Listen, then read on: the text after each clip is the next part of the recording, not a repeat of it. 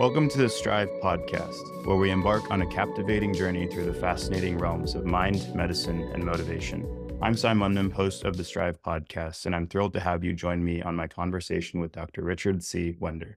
Dr. Wender is a leading figure renowned for his dedication to holistic care and advocating for underserved communities.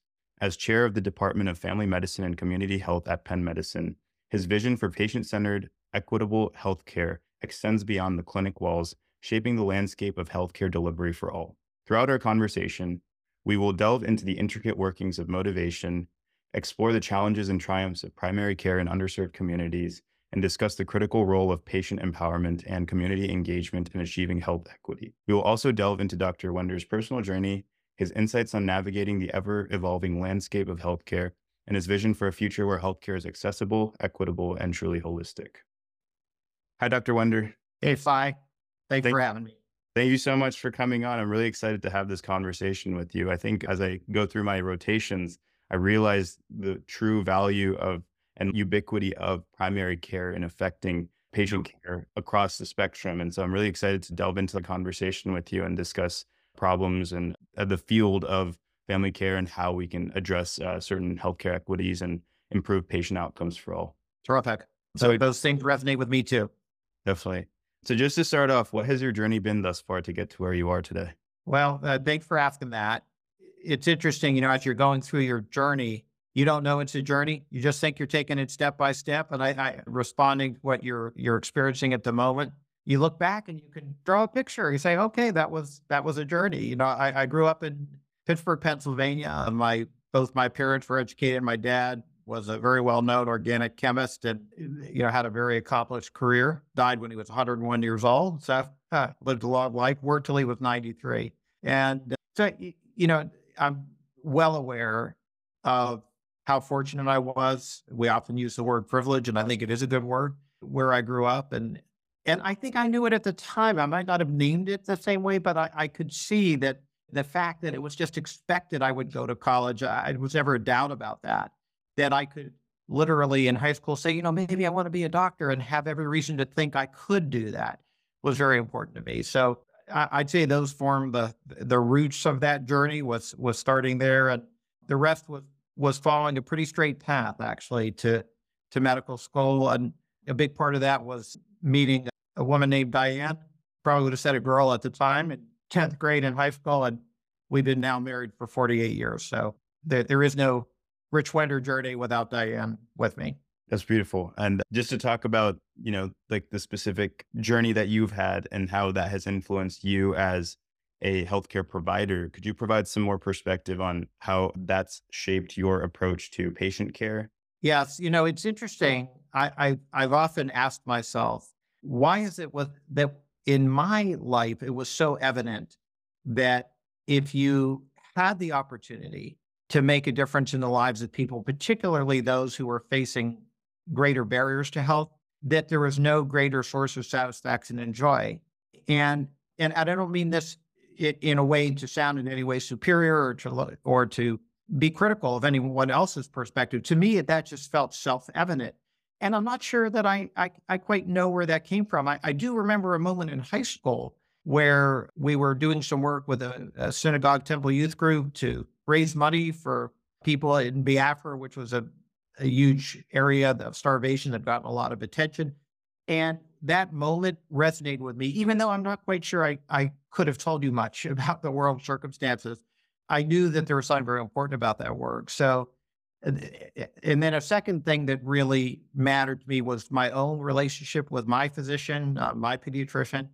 And again, I kind of knew early on that what motivated me and really felt satisfying were the patient relationships, the human relationships, more so than the science.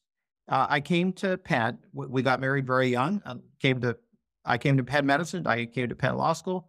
And I had never heard of the field of family medicine, which was called family practice at the time. I had never heard of it. It was a pretty young specialty. And so I really thought I'd be a general pediatrician. I did lots of rotations at CHOP when I was at school.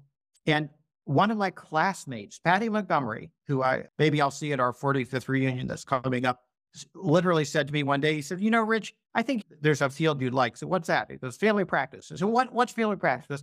It's just like being a pediatrician, but you do it for the whole family.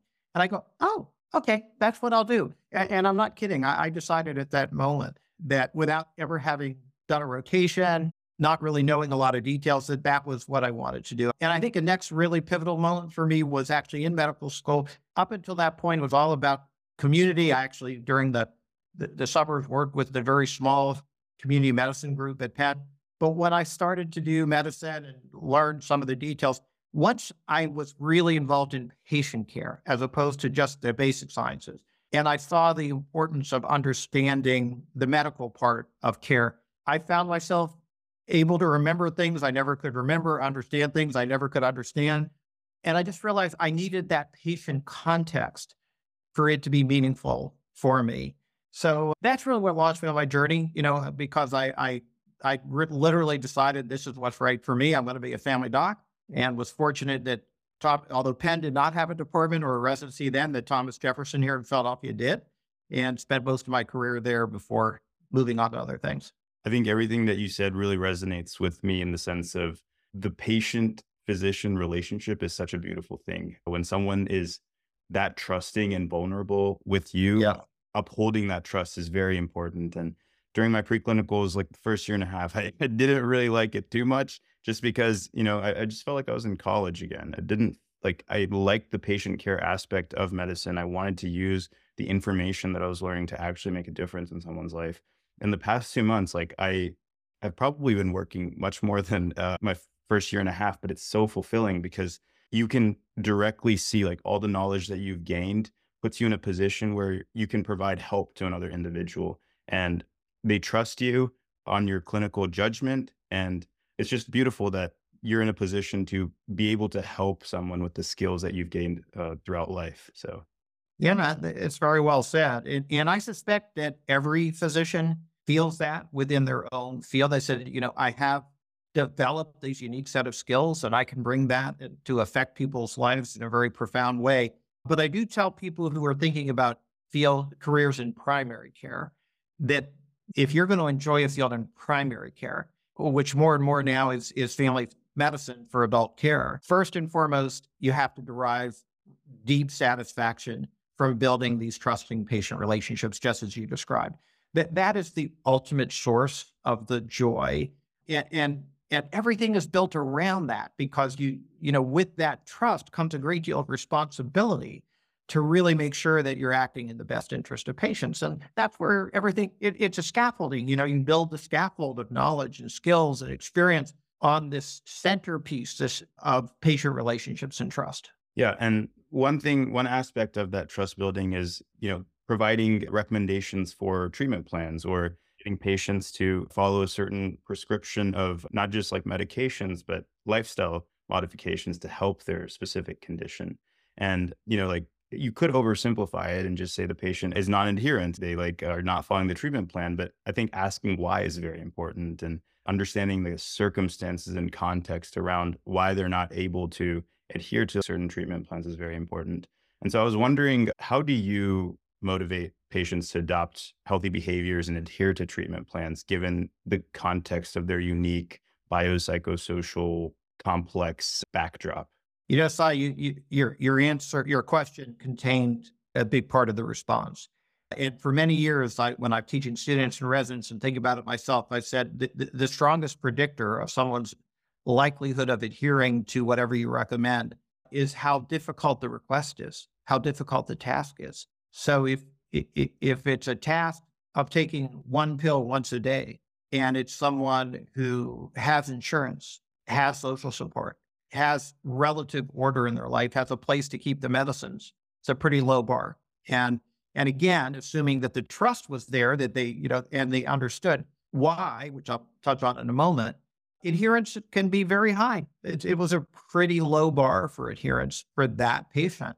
I do include, there's lots of studies. I'm going to come back to this issue of how difficult the request is in a moment.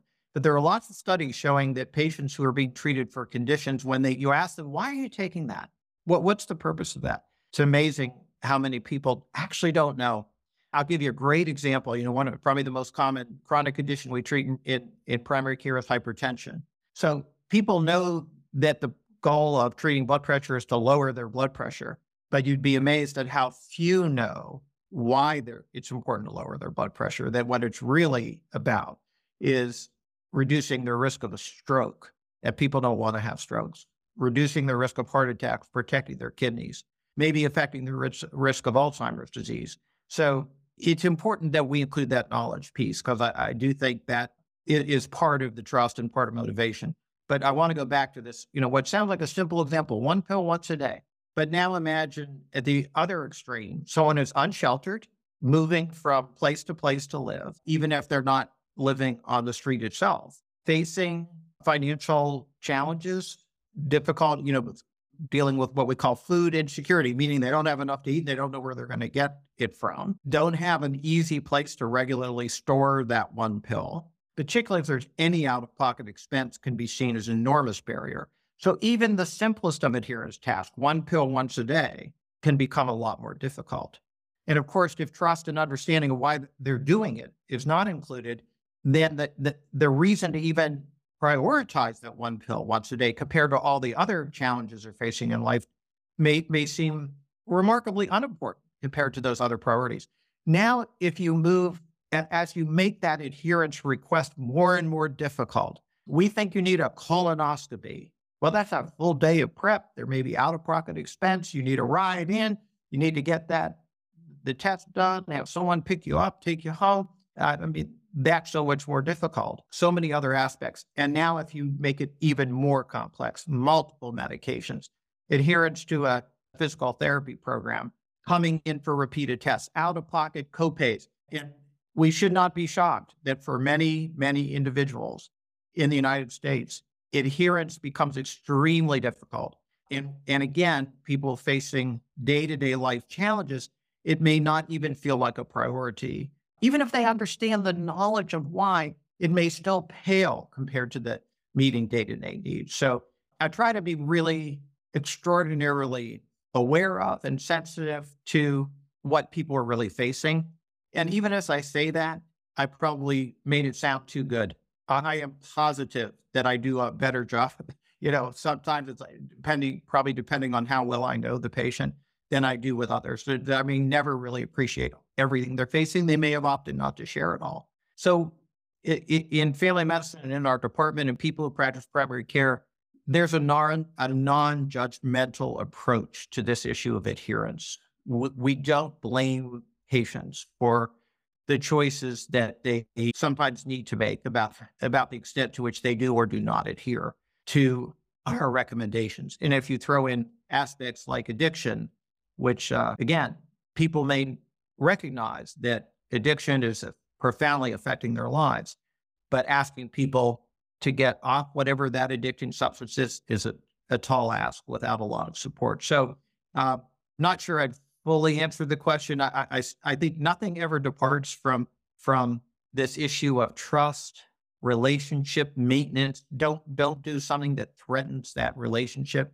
because the patient who isn't able or ready to adhere to something important today, maybe next year or maybe the year after. We see that with tobacco use all the time. But there comes a point that something happens in people's lives, and after smoking for many years, they become motivated to try to quit. So this maintenance of that relationship, not doing anything, prioritizing that relationship and trust, not threatening it, non-judgmental, recognizing that it's the patient's life and their ability to hear. It's not a statement about us. So we've tried to really imbue that in students and residents, try to live that every day. And I think over the years, I've gotten pretty good about that. I feel like I'm able to stick with patients. One of the tough ones that we talked about recently is the spread of vaccine reluctance. And, was always been there, this kind of an anti-vaccine sentiment has been in the nation and around the world, quite prominent in the US. COVID vaccine absolutely worsened it.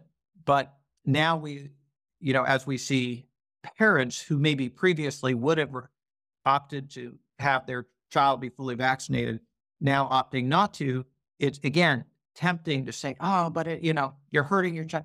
But I don't think that's the road to helping that child get the vaccines they need. Again, it's so much more important to establish trust, stick with the parents, meet them where their attitudes are. And over time, sometimes attitudes change. You definitely answered the question. And I think one thing I was thinking about while you were talking was just how grateful I feel to be in good health. But not just that, it's like if something does come up, like I have access to the resources or avenues to be able to access treatment for Yeah. me to go through. But for a lot of people, like in their daily lived experience, they have to go through so many hurdles just to take care of their health. And it gets very difficult. And with everything you said, it almost feels like an insurmountable uphill battle that they feel like they could not get to a better place in terms of their health. And I feel like that would feel very demoralizing if someone is going through that. And I was wondering, how do you help them stay motivated and find the ability to progress in their treatment plan, even when it becomes very difficult to see like the progress or to see the uphill battle that they have to go through? Yeah. It's a really critical question. I think it's at the heart of a lot of healthcare around the world, certainly dramatically evident in the United States with very broad disparities, principally based on wealth and educational achievement, but also on factors like what we call race, nationality, rurality, where people live. And the best chance for success is to, again, try to maintain that sustained, trusting relationship, prioritize access. How can the patient actually communicate with their healthcare team? How are they actually going to get healthcare? And I'll revisit that in a moment. And then doing everything possible through our screening for so-called social determinants of health screening, or just through your regular communication, all those tools together to try to have some appreciation of what is a priority for the patient. We have a priority that blood pressure of 160 over 110, oh my God, that we've got to get that down. Their priority may be to make sure that they have a secure place to live, that they get out of a stressful job and find a new one. This is a macro kind of answer to your question, but it always stuck in my mind. My colleagues at Duke, who've done a wonderful job with community health, wanted to do some really good work with the community. So they had all sorts of, we're going to do cancer screening and blood pressure and diabetes care. But they actually asked the members of the community, where they live, what's your priority? The number one priority identified was dental care. So in order to establish trust, the Department of Family Medicine and Community Health, it's not quite the right name at Duke, but something similar to that, went out and got a grant for a dental van. And they addressed what the community identified as the need. So that's on the community level, but we have to do the same thing on the individual level. What are people motivated, ready to do? And frankly, that carries over to almost every clinical decision we have. With a patient with back pain, well, let's get a sense of what resonates with you, what options make sense to you, and try to match up our evidence with what the patient is receptive to doing. And I feel like with the broad range of patients that you see as well, even when treatment plans are adhered to and we have a very systematic way of treating certain conditions, some get better, but others don't. And I think that's just the reality of aging and just different aspects of healthcare that are still lacking, I guess, in the current way they are in our ability to not be able to help everybody, even though we have these various medications or treatments in place. And so I was wondering, from your perspective, like even when things don't go the way as planned or people just don't get better, how do you stay motivated and find meaning in your day-to-day work? I've never had any difficulty finding meaning in my day-to-day work. So, the question in a way forces me to ask, why not? Why don't I get discouraged? But I think I'm not unusual. I don't see many of my colleagues who are discouraged because some patients don't improve. I don't mean to say there aren't clinicians who've experienced that or experience it now and then, but I think we all appreciate that there's factors that we cannot influence. That's number one. Number two, we've made a lot of progress and we are helping a lot of people. And we're seeing it, with reductions in cardiovascular disease, reductions in cancer mortality, improvements in the treatment of almost every chronic condition. Probably the hardest patients to treat are those with chronic pain, chronic disability, where our options really are pretty limited nowadays. And hanging in there with people, exploring every option we can, leading with compassion and love matters a lot. Yeah, years ago, I was taught, when you're seeing some what we would call patients who feel difficult for you. I don't like that term, quote, difficult patient. They're patients that you're struggling with. They feel difficult for you, but they're returning for visits. And you say, well, I'm not doing anything. Nothing's improving. They don't, nothing, but they keep returning for visits. And we always, I had to learn myself and teach others, you're making a difference. You are that human connection that matters to them. And it may be just the human connection. It may be that's what they most desperately need more than what you think are the priorities for their health. So I love, frankly, I kind of really enjoy the hanging in there with people who are struggling and recognizing that the decisions and the actions that a person is able to take today may look really different in a year or 2 years or 3 years. Finding the right level of support. I think that's really at the crux of people who want to practice family medicine and primary care. They actually take joy out of those folks who keep coming back, but it's hard to find the right avenue. I think it can be challenging for learners because they're just not sure what action to take next. But once you develop that competence to just hang in there with people, keep thinking of a different pathway, I think those are the stories we tell. I'll end the answer with this true fact. When you ask a family doc, tell us about your stories. Tell us your stories. And they'll think about patients. They never think of this straightforward patient who I prescribed medicine, their A1C got to goal, their blood pressure was terrific, and they lived a long time. They will tell the stories of patients who are facing lots of barriers, who had emotional issues, were dealing with depression, anxiety, may have had traumatic youth, and they'll begin this way. I've taken care of that patient for 30 years. So why do they start with that? They start with that because that alone is a vital outcome and tells you how important this doctor-patient relationship is. It's interesting that you bring that up because I've been fortunate enough to see just my interaction with another patient just make them feel a little bit better, or just having a pleasant conversation. Like it almost feels selfish at times because I feel good from a positive patient interaction, and I don't get the same sense of fulfillment if I don't know, I get something materialistic or something that, and I never like, why do you think that is? I don't know if it's like an evolutionary mechanism built into humans of like altruism, or just not seeking an external reward and just providing service to another individual provides fulfillment. But I was just wondering, why do you think that is? Oh boy, the why is tough. I know that this human relationship is extraordinarily powerful, and people who aren't able to develop warm relationships, lasting relationships, and who are isolated, that's probably the more difficult group to understand or to really appreciate the roots of the. Even then, I think there's some, the right relationship matters for that person. I always used to tell, when you were talking, resonated what I used to tell interns back when I was a residency director in a much earlier point in my career, but I did that for a lot of years. And I would say, internship, the one really cool thing about internship is that you're often the doc that the patients know the best. You're in the room most frequently.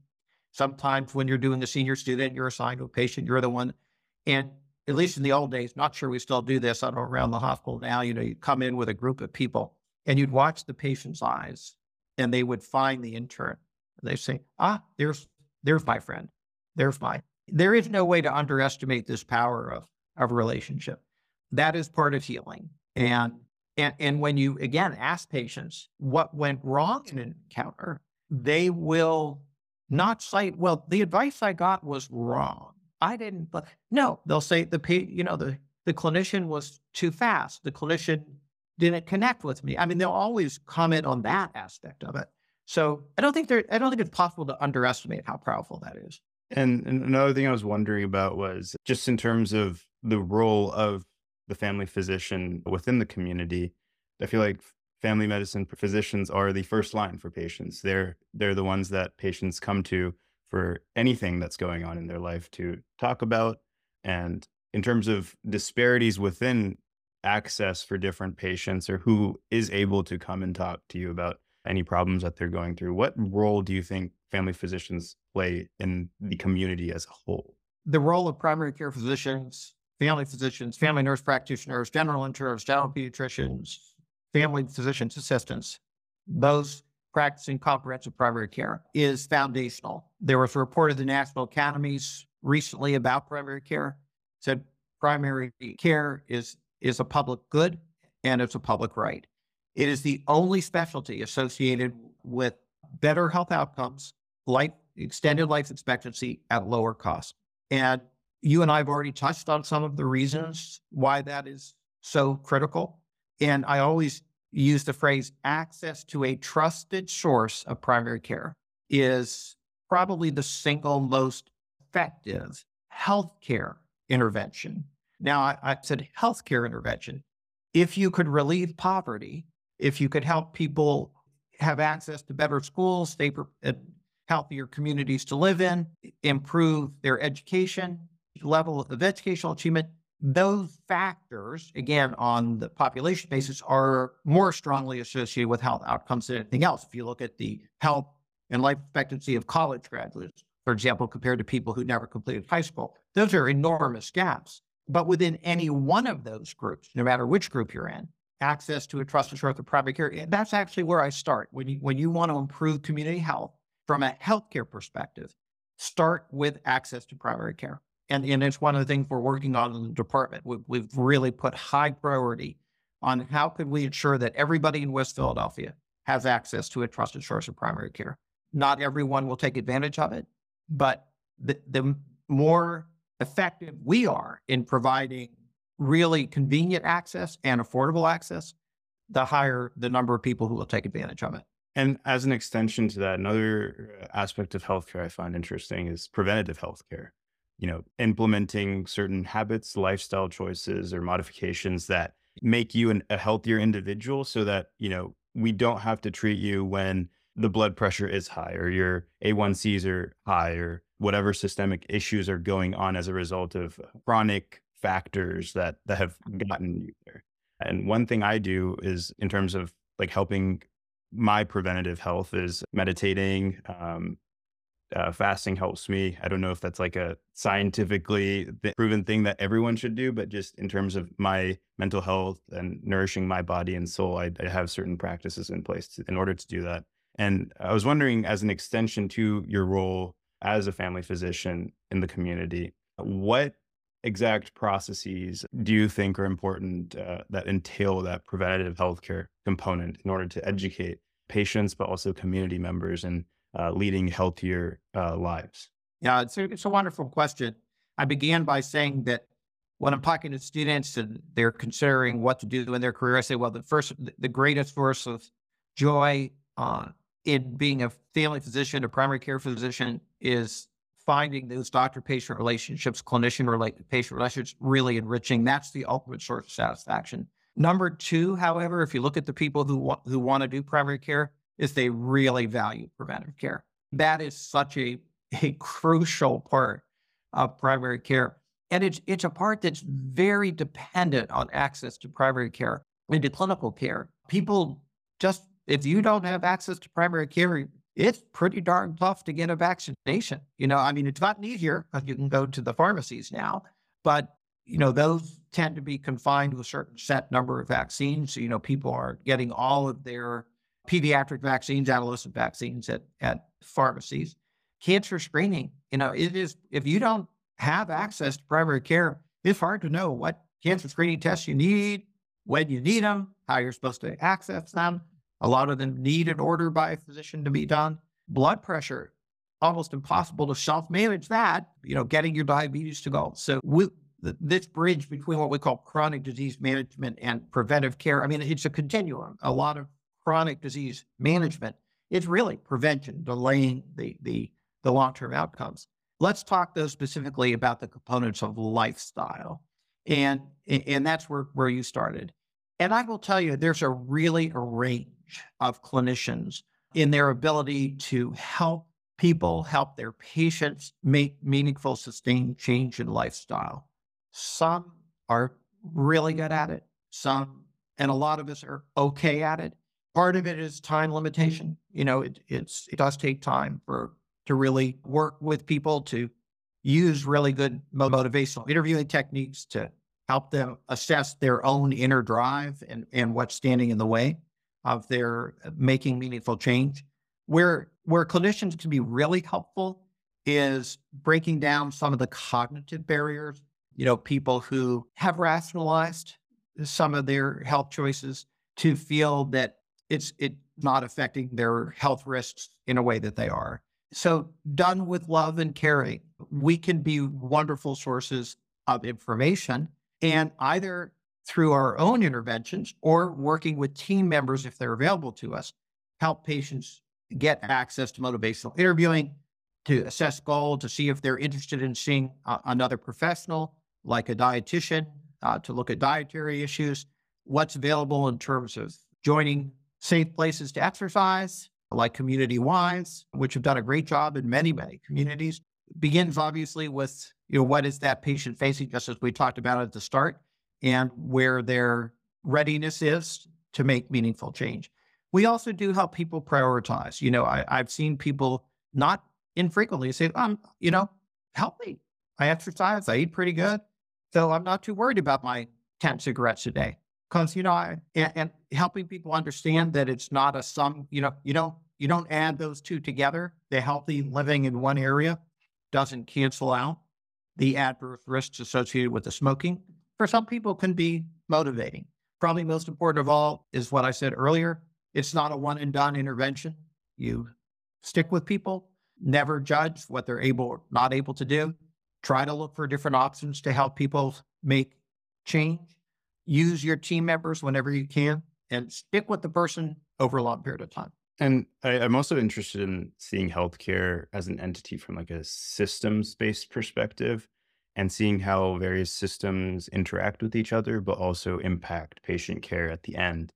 And there are many larger systems at play that cause these disparities in quality of care that someone can access, or, person's life in terms of poverty or discrimination or lack of resources, and how that manifests in different ways. It's interesting because I think not everyone has a level playing field in terms of access to health. And it's very ironic because you would think that everyone deserves healthcare, right? If they are feeling not so great, we should provide systems or access in a way that is a property that everyone has access to in a similar way. But that's not really how it works right now.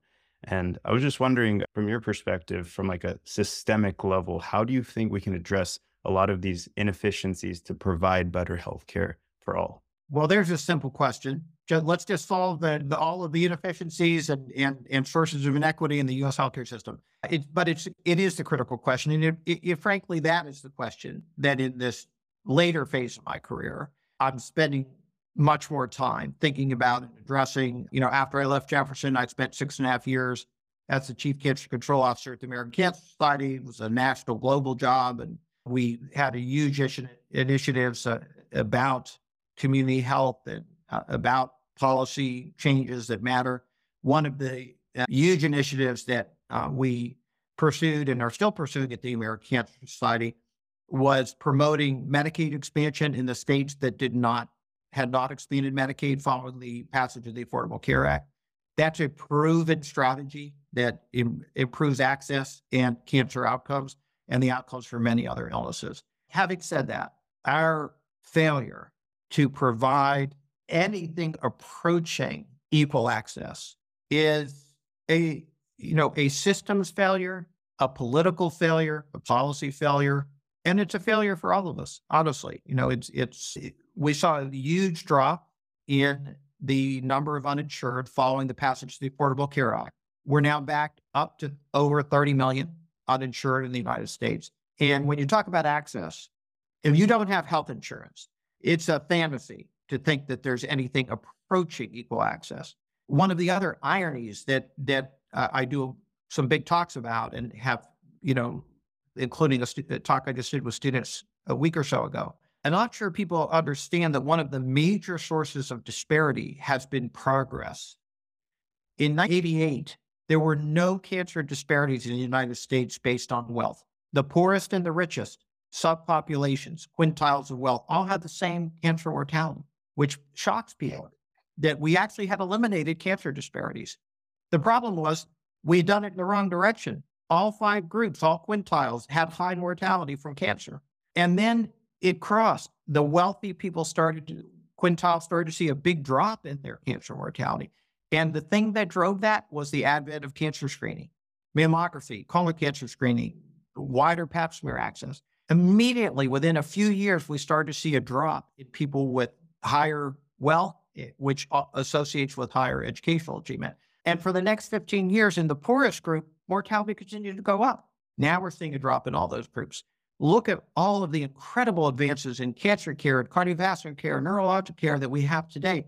For every advance, we contribute to disparities because they're available for some people, but they are not available for the majority of people. So it is a true irony that we don't think about, well, it's actually the advances in healthcare that drive disparities. We need to embrace that, not look past it, and recognize that if we're serious about disparity reduction, I'm not suggesting that we stop progress. I think we've got to have medicine keep moving forward. At the same time, we need to try to come together.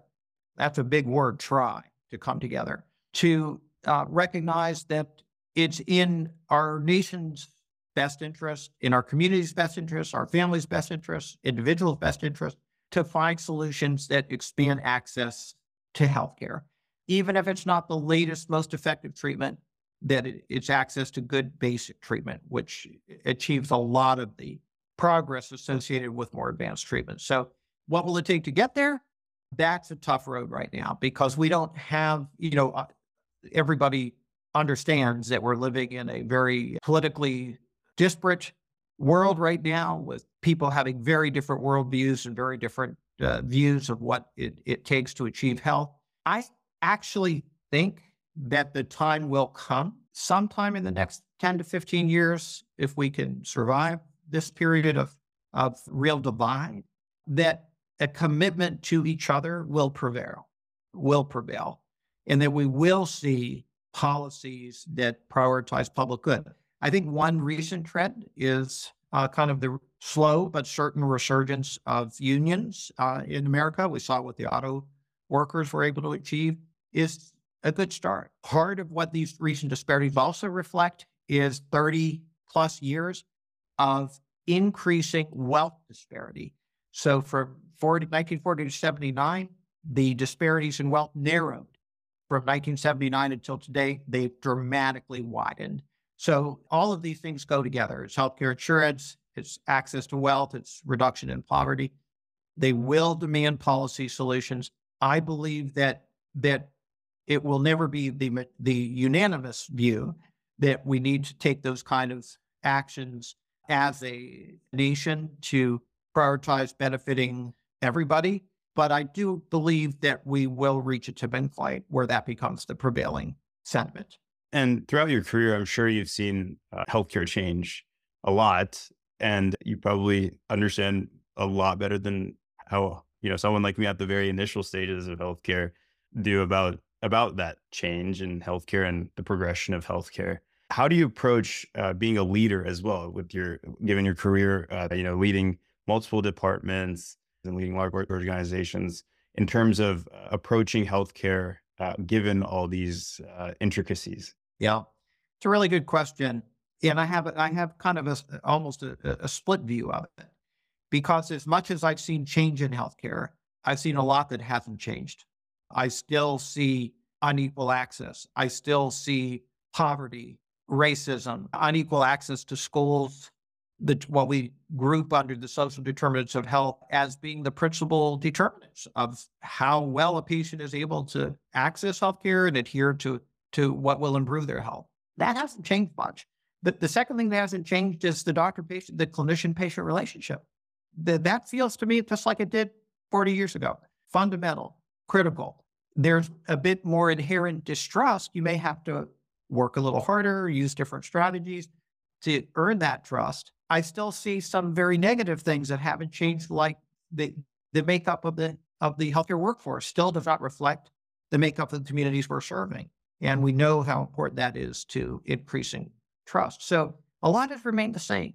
A lot has changed. And the biggest change I alluded to earlier, one of the biggest changes was these dramatic improvements in how to treat these complex illnesses associated with aging, not exclusively with aging, but a lot of them associated with aging.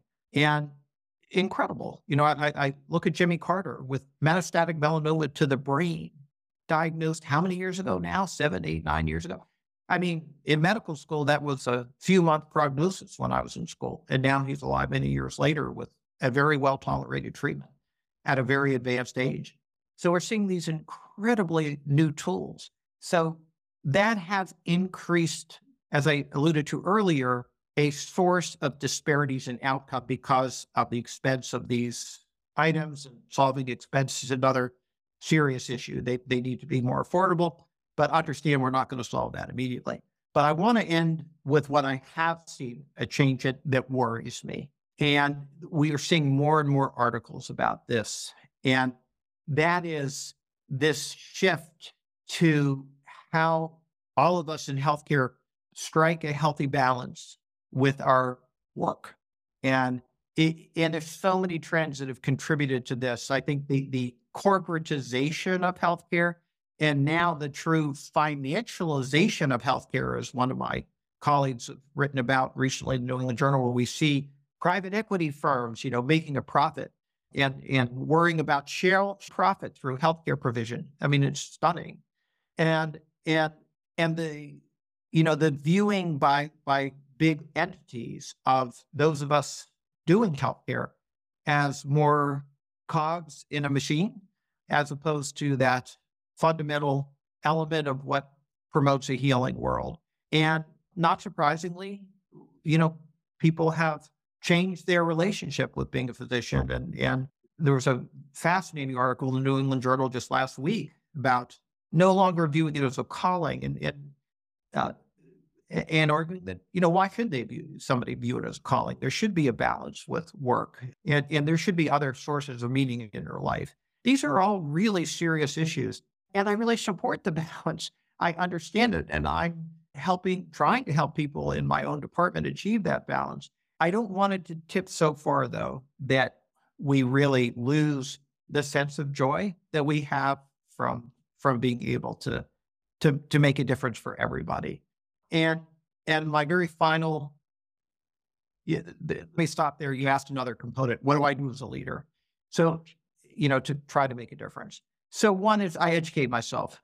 I read a lot about the sources of poverty and racism and mass incarceration. And there was a wonderful book by two economists who are not liberal socialist healthcare people. These are American economists, called Deaths of Despair, looking at the rise in deaths in opioids, alcohol, and suicide, pointing to the cost of the healthcare system. Just it's so expensive that it's priced out the United States from being able to address social needs and other priorities. So I educate myself, number one. Number two, I try to be a constant voice. I've opted to lead from within. I've been within the healthcare system. I've tried to learn how to lead effectively. And if you just, are a constant voice of, we need to change, we need to do things differently, we need to prioritize other things without bringing others along, that's not a good way to lead from within. It might be a really good way to lead from outside. It's some of our biggest national changes have been through protest and political movement, but I'm a leader from the inside. So I really try to be a voice for communities, a voice for primary care within a very big system, and try to be constant about that. I do think about courage. Just the way we have to earn trust with our patients, we have to earn trust with our colleagues and with the people I report to. So I'm really respectful. I really try to listen. I try to build that trust, do my best to, but then I also try not to be uncourageous when courageous and tough things need to be said about how we prioritize our work.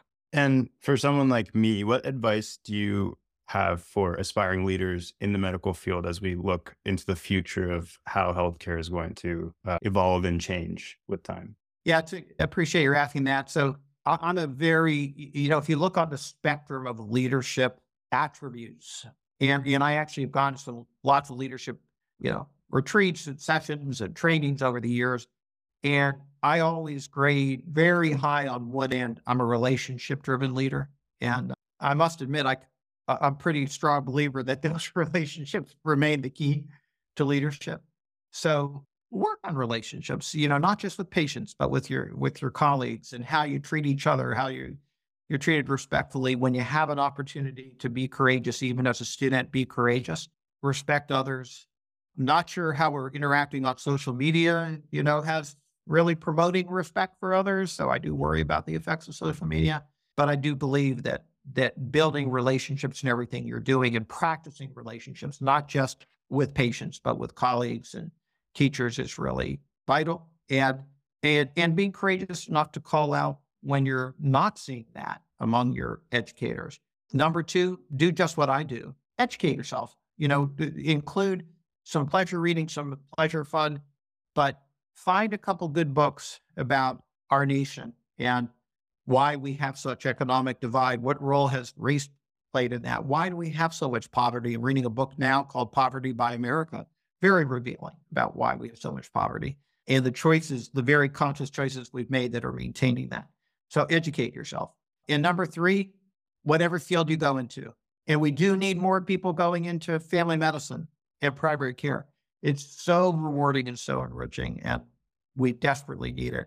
But whatever field you go into, you will have the opportunity to decide, to what extent am I going to make sure that my skills are available to everyone in the community, no matter what specialty you're in. You have choices to make about who employs you, how insistent you are that you accept as many insurance types as possible, how you do unique things to provide access even to uninsured, as some of our surgical colleagues have done so beautifully at Penn. So those are the three things I'd recommend. I always tell students, they're always worried about their knowledge. Oh my God, I can't remember all these things. And I always tell students that it is so rare that knowledge becomes the limitation of what kind of doctor you become. The medical educational system is built to make sure that you acquire the knowledge. And you do it by repetition and by practice and by an amazing set of residency programs and fellowship programs. It's not knowledge. Caring must come first, and it's caring that ultimately determines what kind of clinician you are. Even if it's extremely procedurally based, it's that deep concern for the family and for the patient that motivates you and drives you to make sure that you're just meticulous in how you go about your care. So prioritize caring. I kind of wanted to be a doctor like most of my life. And I didn't really think about doing anything else. But when I told my dad about that, one thing he said to really focus on was just being a good person that can speak with people, because, we're from India. In India, he just talks about how when you speak with a doctor, right, for someone to be a good doctor in India, and I guess it's everywhere, but from his perspective, it's not about what you know or the knowledge that you can spew out to the patient or whatever, but it's half the disease is cured when you're just able to speak with the doctor and they give you that reassurance. I don't know if scientifically how true that is, but I think the point he was trying to make was that having that connection, that meaningful relationship is very important. It's a good question about how scientific the power of relationships, of caring, of love, of human connection is. There's plenty of research that supports its value, but I rely also on our experiences. And there's not a single one of us who doesn't derive our ultimate joys from this human relationship. You described it yourself just very early in your clinical training. What were my favorite moments? It's those moments, just quoting you back to you, it almost felt selfish. I took so much pleasure out of having this relationship. You're not unique, Cy. I mean, those moments are what sustains us. And it's absolutely vital that we don't get so embedded in an EMR and virtual visits and my Penn Medicine messages and the corporatization and the economics that we lose that. We've got to stay adherent to each other as a team. And we have to make sure that whatever we need to do to maintain the human element in the care that we provide is fundamental. And to conclude the episode, Dr. Wender, what are you most excited about the future? It's a good question, because I worry a lot about the future. But I'll tell you what excites me the most. Maybe it's subtle for some, but I really believe it. I think even though we're struggling with, as a nation right now, with how much we're, going to do things that feel like socialism to some people, economic policies that help poorer people, and as opposed to keeping government out of our lives. I really believe that the pushback on some of those is because there really is some movement to saying, for us to survive as a community, as a city, we need to embrace the welfare of everyone. And I meet so many young people and students, residents, undergraduate students who are feeling it. They do want to figure out how we can make a difference. Look how far we've come in just 10 years in understanding this term social determinants. We were not talking about the social determinants of health 30 years ago, 40 years ago, even though we knew that they were important. But we've recognized that those are the foundational elements of healthcare. So it's so demoralizing to look at things like the disparities during COVID, to look at the opioid epidemic, to look at the sustained disparities in low-income communities, which we haven't made a lot of impact in. But I am more optimistic that we are looking, and we are approaching these problems with compassion. So that's what I'm most excited about. I believe there is an appreciation that we're just not going to make the kind of impact we want in healthcare if we don't figure this out. And I'm cautiously optimistic, that we will also understand that it is one of the biggest barriers to doing this work is how expensive healthcare has become. And that will take really difficult decisions and solutions. But I do sense that we've buried our head in the sand about the expense of healthcare, and our head is still kind of in the sand, but it's starting to come out. We've just got to look at it square in the eye. We do need to get a handle on how expensive it is to provide healthcare. We've seen a little bit of progress in the current administration with negotiating Medicare drug pricing for 10 drugs to start with, a little bit of change.